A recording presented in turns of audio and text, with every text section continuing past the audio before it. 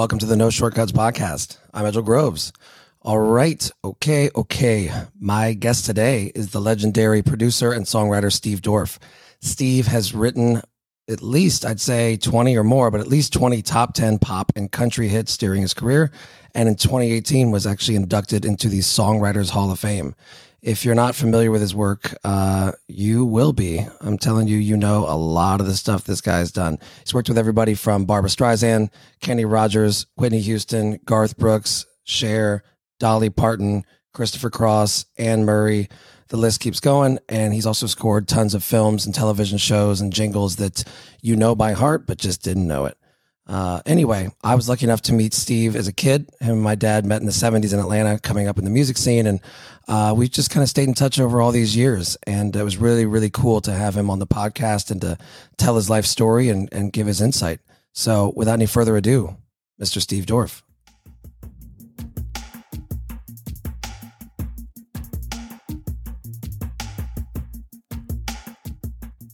Steve, welcome to the podcast.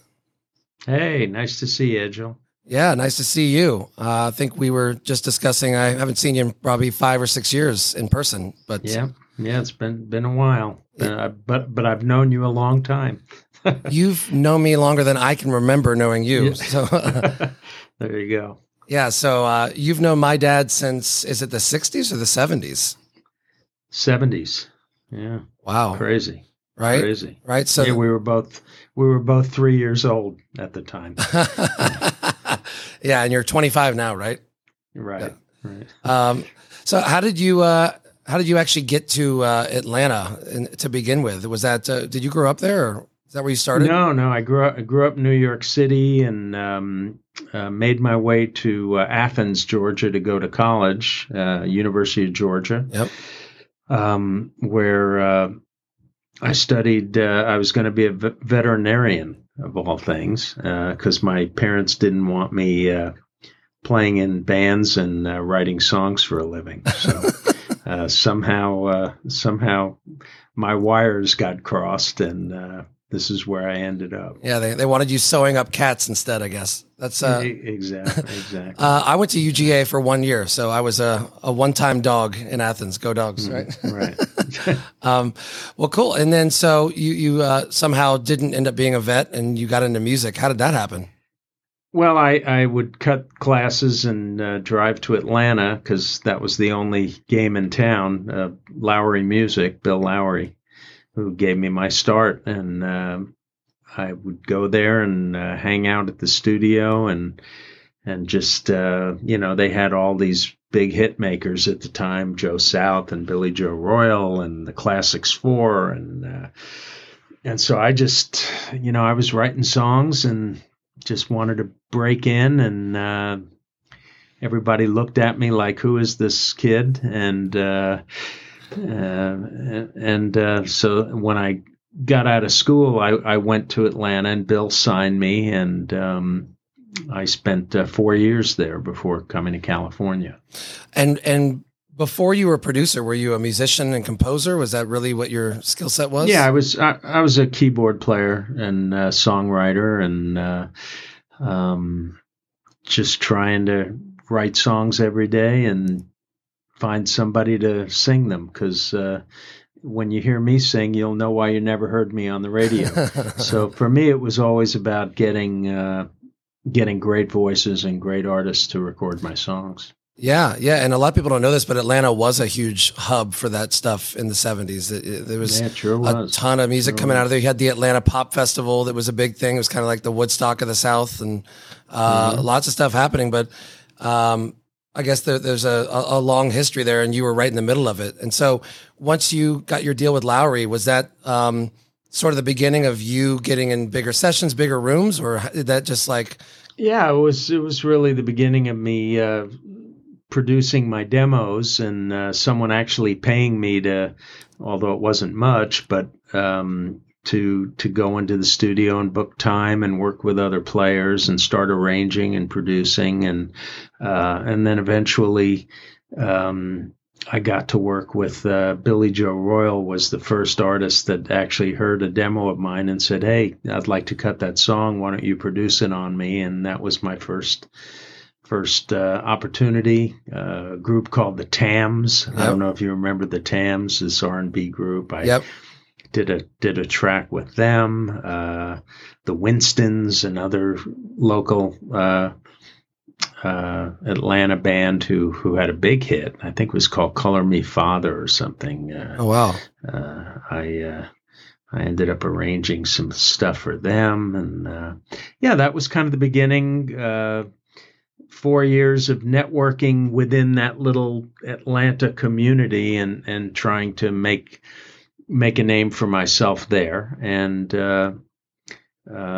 it took all of 4 years to get to the point where people knew who I was, and then I decided to make the move to California because I just had a bigger vision than the Atlanta community. And yeah. I mean, it's funny. You often hear that story. I think I was one of the people that waited too long to get to California. I spent most of my career in the music business in Atlanta, thinking I could make it all happen there, and then kind of kicked myself for not getting out here sooner because I think it's just LA is a magical place. But so when you got out to LA, was it one of those things where you already had connections and you had a place to live, or was it really just? No, I didn't. I went out on a week-long trip just to see if I could knock on doors and pitch demos to producers out in Los Angeles. Because, I read Billboard every week and I followed who was doing what. And I thought, you know what, I'll go to California and see what it's like. And I did. And Lowry actually sent me out there, spent a week there at somebody's home, a colleague of Bill's, and just kind of got the feel for it and said, you know what, this is where I need to be. Went back to Atlanta. I had a 6-month-old baby, and my son Steven was born in Atlanta, and we just decided, this is where I need to be. And so I saved up some money and went back out about 6 months later to see if I could pitch songs to artists, and luckily ran into a guy named Snuff Garrett, who was a major producer at the time, who liked what I did, and he offered to move me out and set me up, and I worked for him for 10 years, and that's really where I cut my teeth on production and arranging, and really got my full major league start. Oh wow! And so, what studio were you working out of? Was it Snuff Studio, or was it like Sunset No, Sound? we were. He was an independent producer. I worked at all the studios: Sunset Sound, Larrabee, RCA, United Western, which was the biggest and the best at the time. A&M. I worked West. at all of them. East West. Yeah, worked at all of them. Got to do sessions in all of them. Yeah, I mean it's funny. Well, your son is a whole other story. He's had an amazing career, and he's also got lots of cool stuff happening right now at the moment. I see too. But so you came out here, you figured it out, you got a job working with somebody, and you kind of came up in the ranks. But was it like that one moment that you identified an artist for yourself for the first time, and you're like, I'm going to take my bets on this person? Was there somebody you're like, I'm going to go in on this? Well, I was working with a lot of young artists and making what I thought were good records, and working with my group of, my kind of class of artists that were coming up at the same time. People like Kim Carnes, who went on to, have Betty Davis Eyes, and just a whole bunch of artists. We were all the Toto guys were session players. It was back before they were Toto. We all played together. We all did sessions together. So David Foster had just come to town, and David and I were friends, and so it was like that graduating class, just all coming up together. Melissa Manchester and everybody kind of interweaving our careers and getting songs recorded, and there wasn't any one thing, the big moment or break, if you want to call it, for me was when I got a call to write a song for a movie. And it was the first big opportunity I had, and it was Every Which Way But Loose, which was Clint Eastwood. Yeah. And wrote the song, and Clint loved it, and we got Eddie Rabbitt to record it, and it spent 3 weeks at number one, and that was really kind of pushed me to a different level at that point, because when it's that old adage, when you get that first olive out of the jar, it's a little easier to get the second and the third one. And so I was, it increased my production, it increased the people I was working with. I was getting calls to do songs with all kinds of great talent, and started to do television and film, more film work, and the whole career kind of started to blossom. So it was a good time. But like the title of your podcast, there are no shortcuts. Nothing could be more true. It's my career is a testament to never letting up, and everything taking a lot longer than you wanted to. Yeah, no, for sure. And by the time you had that opportunity with Clint Eastwood and wrote Every Which Way But Loose, I mean, how many years into it were you at that point? No, yeah, I was about six years in. Yeah, to get your working every day and networking and being at the right place at the right time. All of that is paramount to success. It is. And the other thing is, once you have that first one, that's actually the easiest one to get. It's having the subsequent ones to follow it up to maintain your career is the tough one. So how did you navigate those waters? Did you kind of follow that path in terms of like doing more movies? Did you kind of follow your nose there, or did you, start getting more rooms with people like the Whitney Houstons and the Barbra Streisands? Like, how did that kind of happen, or did you have a path or navigate that on your own? No, that's a good question. Because I don't really, I don't know the consecutive story. Even a book I wrote, which I wish I had I wrote a book about. I was asked to write a book, kind of a memoir, and even that is out of sequence. It's kind of hard for me to put into sequence how different artists I was attracted to. I was kind of doing the record thing first. My songs were starting to get recorded by artists like the Carpenters, Dusty Springfield. I remember getting a call because someone heard an arrangement that I did and a production I did on one artist, and I got a call to maybe work with Dusty Springfield, who I idolized, a great British singer and legendary, and so I got to produce her, and that was a major breakthrough for me to have my name on a record with her.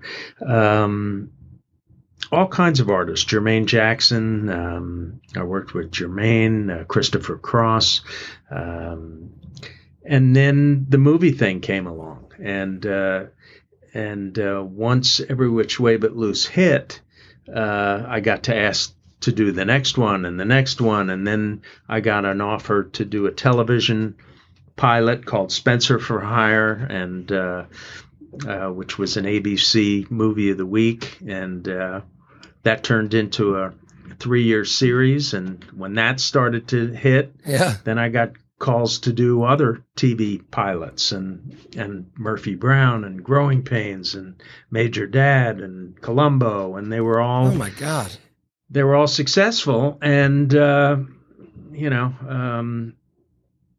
when that happens, you just kind of go with it, and so from that, other people hear about you, they see your name.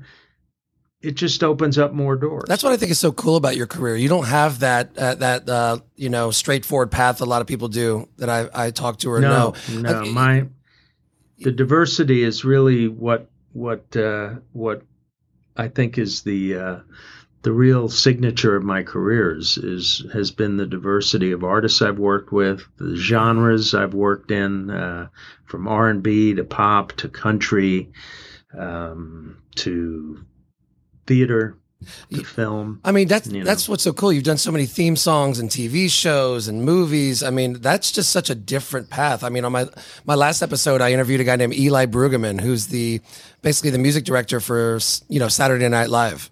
And, I was talking to him. I'm like, how in the hell did you get a job becoming the musical director for Saturday Night Live? And for him, he started off as a jazz musician, then a studio musician, then touring, and it kind of just rolled itself into it. But, for you, there's not many producers out there that can say they've written hit theme songs, hit soundtracks, and also had Billboard chart topping stuff with pop stars and R&B stars and country stars. I mean, you're kind of genreless, which is what I think is really cool about what you do too. That's a cool term. It's a cool way of putting it. It's an amazing thing. I mean, most people, they do one thing really well, but you kind of covered all the ground. And I think you're for that reason, your phone kept ringing on all those years, right? It's just, everybody's like, well, if somebody can do it, it's Steve, Well, I think there's some truth to that. But also when one area started to slow down, I could pick it up in the other, which kind of carried me through. And then all of a sudden the sitcom thing became the hot thing for me. I had like 5 on the air at the same time. And so I was getting calls to do this pilot, and some of them didn't go, but the ones that did go were monster hits. I mean, Murphy Brown was 10 years, Reba ran 8 years. Growing Pains ran 8 years. Wow. And then I started doing more long form, which is what I really wanted to get into, more underscoring, theatrical underscoring. And so Murder, She Wrote, I did the last 4 seasons of Murder, She Wrote. I did several Columbo 2-hour movies of the week. And so the diversity and the varied jobs, because they were so different, they kept me very involved and they kept me very enthusiastic about what I was doing. So if the record thing kind of slowed down for a while, or if I wasn't writing as many songs, which I wasn't when I was doing so much television, because there's just only so many hours in the day. Yeah. But the songwriting is really what brought me to the dance. I started as a teenager writing songs, and that's what I'm still doing today. Right. It's all about the song, right? At the end of the day, it's all about the song. So just for the people listening, that will be listening to this, from an educational standpoint, what's the value in doing more of the long form and underscoring stuff and the theme song stuff, as opposed to working directly with an artist and trying to find a hit song for them, or write one? I mean, is there, from your perspective, is there a bonus to getting into that side of the business and the payoff? Well, it's just it's utilizing different musical muscles, really. When I'm writing for a film or an instrumental project, I don't need anybody else in the room. I don't have to worry about a lyricist. I don't have to worry about lyrics. I don't have to worry about an artist. Ego. Yeah. It's pretty much, I'm looking at a screen and watching a visual and coming up with whatever it's speaking to me musically. And I sit at the keyboard and I write. There's no parameters as to time signature, length. It's kind of a blank canvas. When you're doing a record for an artist, you're dealing with trying to come up with a hit song that's telling a story in 3.5, 4 minutes, and you're dealing with vocals and lyrics, and it's a whole nother, there's a lot more chefs in the kitchen when doing records than there is than the other. Yeah, that has to be a cool moment though, where you go to the movie theater and you see that on the big screen something that you were part of, and your music comes up in the intro or in the background, or even watching TV. Was that like the first time you saw like Murphy Brown or something like that, where you're like, this is wild? Is that a weird feeling? Yeah, it still is. It's funny. I was watching TV the other night, real late, couldn't sleep, was turned on, and there was a Columbo movie on that I did. And I ended up watching it, and and because I hadn't seen it in 20 something years, and I'm watching it and I'm listening to the music and thinking, that wasn't very good. I could have done that better. But then at the end, when it says music by Steve Dorff, it was like, wow, shit, that was really cool to see that after all this time, and it's still fun to hear your song on the radio, to hear a song of mine in an elevator or in a dental office, or it's always fun. It's always good. So how have you navigated the waters of technology and how things have changed from the 80s to the 90s to the 2000s? I mean, everything has changed drastically, and especially in the last 10 years with streaming. But how did you make the leap from making hits in the 80s and then grunge music coming along in the 90s and sort of flipping everything on its head? Like, what was that transition like? I kind of did that and went into doing something else. I've always stayed very true to what I do. I know my limitations. I know what kind of music I don't want to try to write or don't understand. And so I think by being very pointed to what I do and what I know I can do well, that's kept me focused on what I do. I don't really think too much about what other people do because it's out of my control. I can only do what I do. When disco came in, I just said, you know what, I'm taking a time out here. It's just not what I do. And not to say that I didn't try once and it was so awful that I just said, nah, I think I'll go back to the orchestral thing. And your album was one of the ones that made it into the burning on the baseball field in Chicago, right? The disco sucks moment. Right, probably. But a good question that you asked about technology, because that has been a challenge. Learning. It used to be where everything was your ears. You listened to music. You couldn't see anything. When you had to do edits or splice tape, you were using your ears, not your eyes. Now with Pro Tools and Logic, it's become totally different. You're still listening, but it's a very visual medium.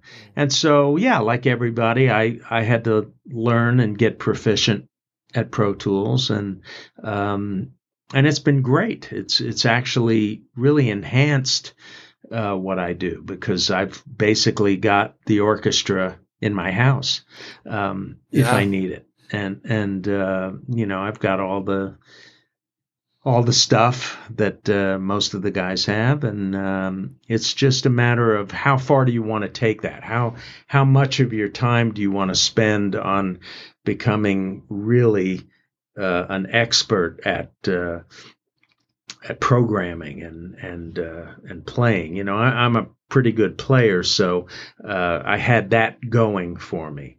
It was just a matter of how much of the electronic and the new technology did I want to really become proficient at to enable me to keep doing what I do. Yeah, I think there is a moment where it can take away from the there's no substitute for great players, and I still, occasionally I'll do a keyboard bass part, and occasionally I'll program drums, but still there's nothing like getting in the room with amazing players and tracking something up, Yeah.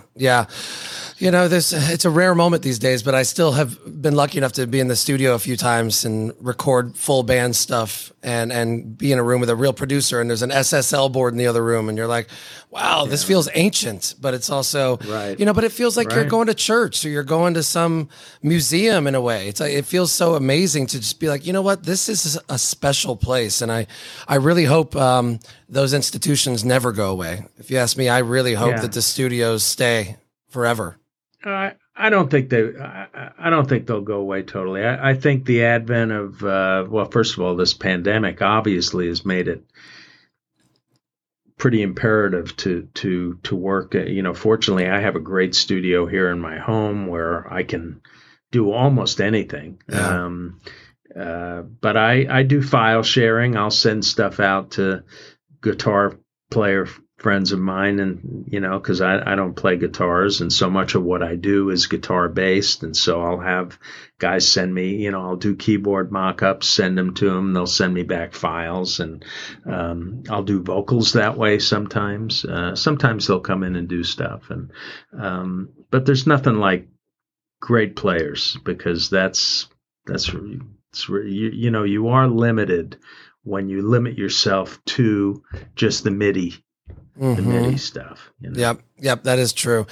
Like you said, you start doing music with your eyes, and I think that at some point it starts to dilute the beauty of what you can create in your own mind with your ears. Yep. Yeah. So if you don't mind, like kind of digging into the past 20 years, like once the 2000s hit, what did you start getting into and focusing on? I know you were still doing a lot of TV stuff at that time, and I think we were in touch, and at that time you were doing some stuff with my dad, but over the past 20 years, what's been your sort of trajectory and focus? Well, I've kind of got back to just basic songwriting, writing songs for great artists, and I've been very fortunate and blessed that artists like Celine Dion and Barbra Streisand and Kenny Rogers and have liked my songs well enough to record them. I mean, it just doesn't get any better than that. And Nope. and I've had quite a lot of success in country music, which has been fun. Not that I sit down and say I'm going to write a country song or an R&B song or a pop song. I just try to write a meaningful song and then hope that someone hears it and wants to do it. So I've been doing a lot of that. I've been doing a lot of arranging and producing for other artists, and just recently finished a piano orchestra concerto that I've been working on for about a year since this pandemic hit. Oh, wow. I figured I'll never have another opportunity of downtime where I've got the time to really do this. So, and that's been very challenging, and this has been the year for it. Everybody's discovering themselves again and reallocating resources to all the stuff they said they were going to do, and then this year everybody's like they're calling bullshit on everybody. Like, hey, if you didn't do it this year, you're never going to do it. Exactly. Yeah. So it brings up a good point, though. You spent most of your career in LA and California, but when I was talking to you a few years ago, you were on a plane every other week, it seemed like, back to Nashville because you had so much work there. Yeah, I was getting a lot of calls to do string arrangements and arranging for a lot of great artists here. And so that was, and a lot of great producers were calling me and asking me to come into town and do strings for the likes of George Strait and Wynonna and Clint Black and Reba and I know I'm leaving a bunch out, but McGraw and have any names I might recognize? Yeah, so it was that was a lot of fun, and I was coming in quite a bit, 6-7 times a year, flying back and forth, and I have a lot of friends here, and my son was here, Andrew, who was doing amazingly well writing, and so it was really a matter of finding that time to where I wanted to push the button and move here. I was always interested in maybe having two places, having a place in Nashville, having a place, but that didn't work out. So I went back and forth until I got to the point where I thought, you know what? I think I'm going to pull the trigger and make the move. And I did about a year and a half ago. Yeah. Yeah. And for people listening, like, what would you say is the main difference outside of the genre, like the country music thing that everybody thinks Nashville's all about? But like, what's the main difference between LA and Nashville in your experience in terms of, finding work and connecting with artists and being able to get things done? Do you think that Nashville has its own its own angle? Oh, definitely. I think Nashville is where LA was 15 years ago. There's still a great sense of community here, a musical community. You go to restaurants and you see other writers and other producers, and whereas in LA it's so spread out now. It's very difficult to and it takes so long to get anywhere in LA. Yeah. It'd take an hour and a half for me to drive to my mailbox. Whereas here, there's a real, pre-pandemic, you could see people, run into artists every day, and that's the way it used to be when I was in LA. When I started, you'd run into everybody in the same building. Yeah. And that was really missing for me the last 2 or 3 years in Los Angeles, and the community aspect. And here, yep. Yeah. And there's a lot of studios and a lot of great players here, a lot of great writers. There's just more to do musically here. I think so too. When I visit Nashville, like you said, when I go out, I run into everybody. I bump into people at the bar, the restaurant, and the next thing you know, you're being invited to a barbecue or to somebody's house for lunch or a writing session. And there's this sense of, we're all going to do this together. Nobody's keeping it separate. And it only takes 10 minutes to get across town. It's more like a town, not a city, which I love, Well, the quality of life that was one of the main reasons why I moved here. It's just, the quality of life is really quite an upgrade. From cost to just no traffic, and they complain about traffic here, which is really funny. We're gonna turn this into a bitching session about LA traffic, but I think we all need to get it off our chest at some point. But so I like to ask this when I'm talking to guests. If there's any advice you would give to, young producers and writers and musicians that are listening to this, that are coming up and trying to accomplish what you're accomplishing, is there anything that stands out? Any advice? Well, the advice I usually give, and that's a pretty frequently asked question, is be prepared to be rejected every day. And if you don't wear that coat of rejection well, it's not the right business to be in. You be ready to pick yourself up and dust yourself off a couple of hundred times a week, because it's extremely competitive and doesn't ever get easier. Doesn't matter how many hits you have. It's an extremely competitive, and it's just the nature of the creative business. Whether you're a script writer, a songwriter, an actor, or an actress, it's really the same thing. Yeah, it's cutthroat. Mm-hmm. You gotta be able to pivot at any point. And you mentioned that earlier. You got to be able to pivot when things change in the industry, and you got to know what you're good at, and you got to be open to working with new things and learning new technology and rolling with it, because you can get left in the dust if you don't. Yeah, and be true to who you are, either as a writer or an artist. If you're an artist, don't try to be like someone else just because they're the hot ticket at the moment. Yeah, because that doesn't last. I think you have to stick to what you really know and what's in your heart, either as a writer or an artist, and hope that you find that moment when something breaks. Yeah, that's true. And how important would you say it is to be a likable character and somebody that people want to stay in touch with? Well, that definitely helps. Being an asshole doesn't really work in this business. No, it's be respectful of other people's talent and their time.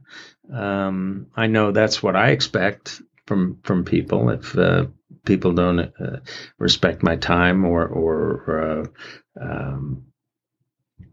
then find someone else to work with. Yep. Yep. Don't be an asshole. Rule number one. Yep. And speaking of respecting time, I will let you get back to your day here, Steve. It's been a pleasure. Always nice to catch up with you. Thanks, Edgel. Great to see you. Please give my love to your dad, and it's great to see you. And best of luck with everything you're doing. Yeah, thanks. And let me know. Stay in touch. Yeah, let me know how I can help too. And when I'm in Nashville, I'd love to, grab lunch or dinner or something and catch up. You got a deal. You got my number. Yep, indeed I do. All right. Okay. Thanks, Steve. Okay, Edgel. Take care, buddy. Take care. Bye.